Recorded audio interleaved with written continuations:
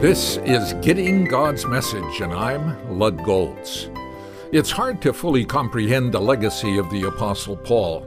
Probably the best way to understand it is to read his letters in the New Testament. They provide the long-term legacy as people researching for the truth have read them and had their lives transformed by what he wrote. In his first letter, Galatians, he explains the truth he is best known for: the just shall live by faith. Being justified, the believer is free. This freedom is to be understood as responsible freedom. Paul declares we are created to enjoy spiritual liberty, freedom from legalism, license, and laziness, freedom which expresses itself in loving labor.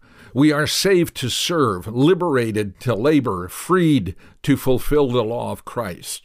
It's one thing to accept the free gift of eternal life by faith. Then, as we live out that new life, there is a natural tendency to think we need to work hard to maintain our relationship with Christ.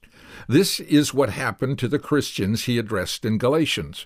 Paul questions them, "Did you receive the Spirit by observing the law, or by believing what you heard? Are you so foolish?" He continues to point out the principle of faith is key to salvation and also sanctification, that is, your growth as a believer. He summarizes this truth in 5:13. "You, my brothers, were called to be free, but do not use your freedom to indulge the sinful nature. Rather, serve one another in love." He crystallized this truth by declaring, Christian maturity is the fruit of the Spirit.